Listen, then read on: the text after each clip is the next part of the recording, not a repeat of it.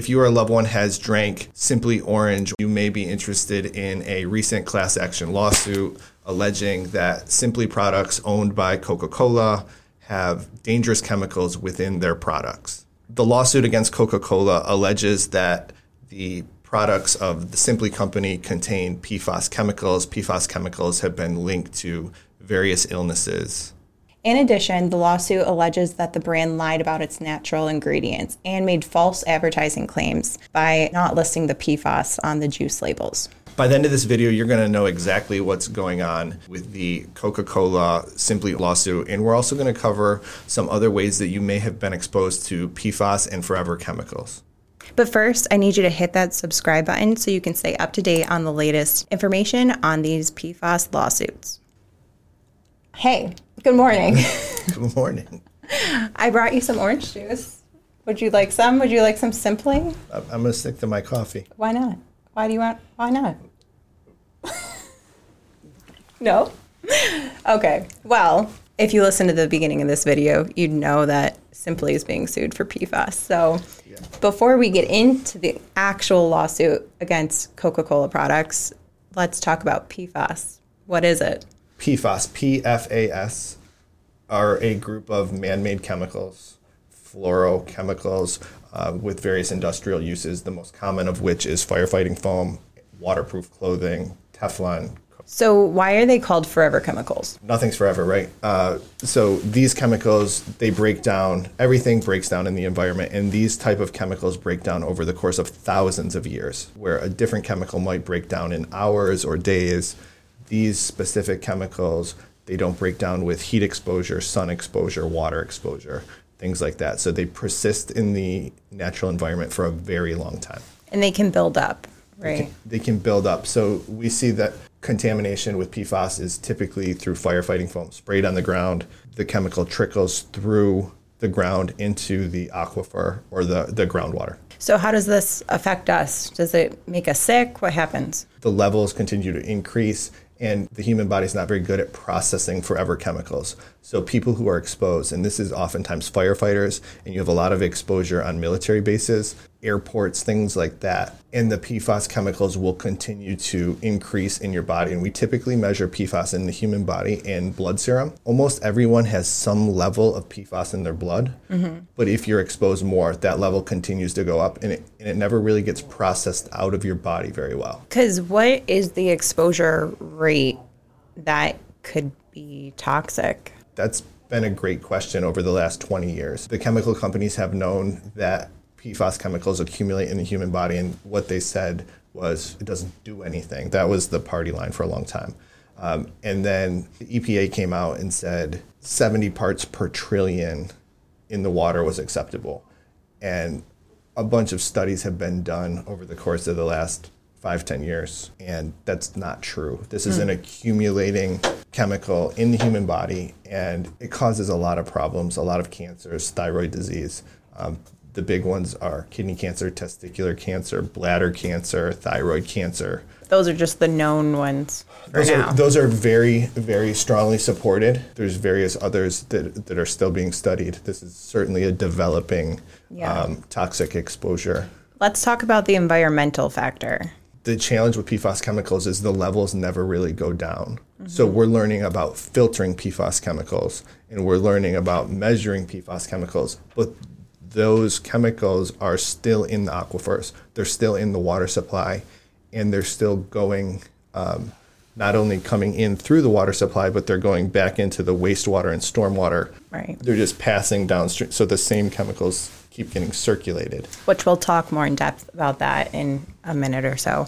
Sure. But I want to get into, so how does this correlate with Coca-Cola's Simply? There's a lawsuit filed December 28th, 2022, and Jason Seltzer, I don't know him, never met him, but I saw, obviously, the Simply Orange lawsuit's getting a lot of press and a lot of coverage. Everybody wants to make sure they're safe, and it's a very interesting legal argument. That is, they say the only thing in these juices, it's all natural. Well, PFAS are not all natural, and PFAS is everywhere in the water supply, so Coca-Cola owns Simply gets water, they make up their orange juice, and And people want to make sure they're not drinking correct toxic chemicals. Just to be clear, we're not doing Simply Orange lawsuits. That's that's not the type of PFAS lawyers that we are. But it's very illustrative. It talks about the stuff is everywhere, and people should be aware. They should be warned if they're being exposed to toxic chemicals, and they should know what are in the substances that are going into their body. Right. And I think this lawsuit really clearly comes out and says these chemicals are in this product, and you shouldn't say that they're not, because they are. Right. And in here it says that the claims have found hazardous synthetic compounds, PFAS chemicals, in Simply Tropical Juice, and they're lying, saying that it's all natural, which I guess technically PFAS is a man-made chemical, right? PFAS by its very definition is a man-made chemical. So to say a product that contains PFAS is all natural, in my opinion, that's not accurate. Right.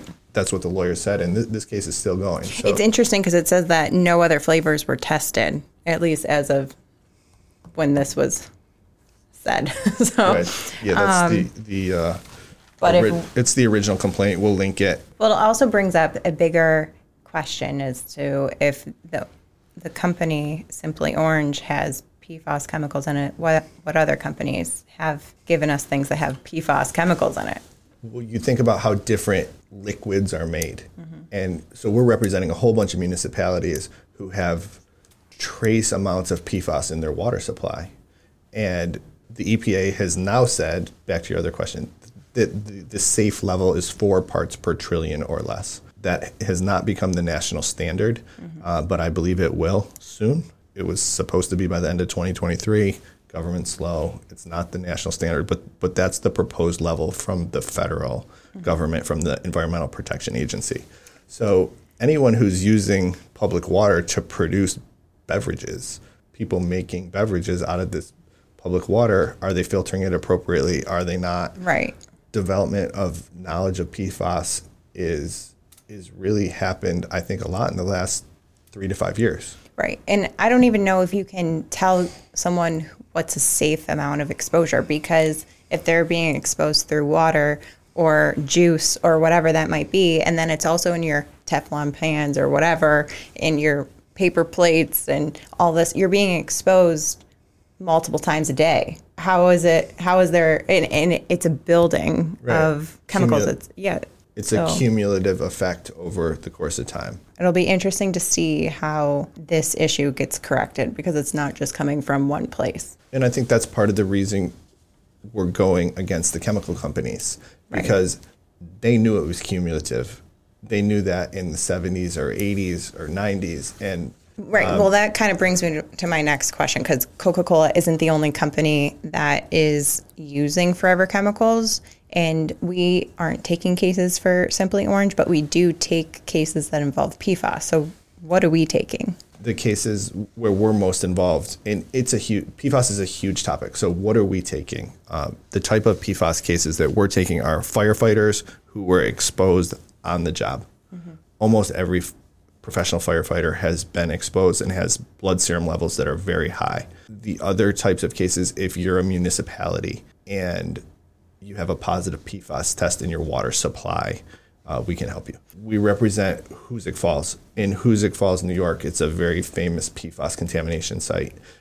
There's a plastic company there, the St. Gobain Plastic Company, previously owned by Honeywell, and they used PFAS in their production. And it flowed out of the factory into the ground, into the water supply. So that's a really big example. That's a Superfund site. It's an EPA known hazardous site. PFAS comes from industrial places or airports. Now it goes into the water. The water gets piped to your yard. You water your yard. Now this contaminated water goes down the road 5 or 10 miles, and it goes in there. Now it goes into the next town, and they pump it into their water supply, and it waters the next person's yard, and it gets into the river, and the river goes to the lake. Right. So it's like a vicious cycle. What can we do for people? In what capacity are we taking cases, and who's been exposed? What is someone that we can help look like? The people that we're helping are those that were exposed to firefighter foam, firefighting foam, AFFF firefighting foam, if you know what that is, and they have an illness related to toxic exposure.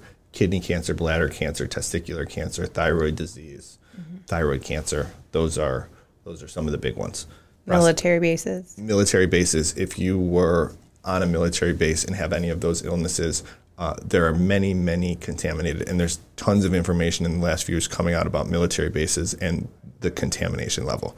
And the reason why is fires are very bad on a battlefield or a ship or on an airplane. And there's a lot of training going on how to put out fires. It's very important to military goals, tactics, and strategies. So there's a significant portion, over half of the firefighting foam, I would venture to say, that was ever used in this country was used on military bases. And those are contaminated sites. They draw the water off the wells.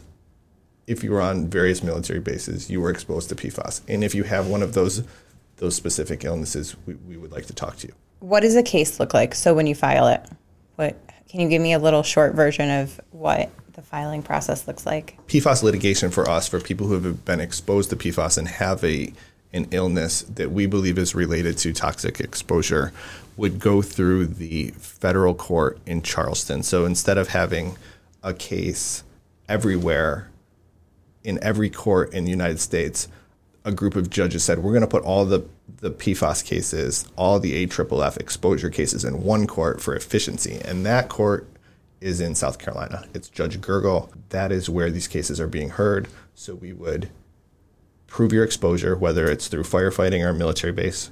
We would get your medical records so we can prove that you have an illness related to PFAS exposure. And then we would file a complaint into the federal court multi-district litigation.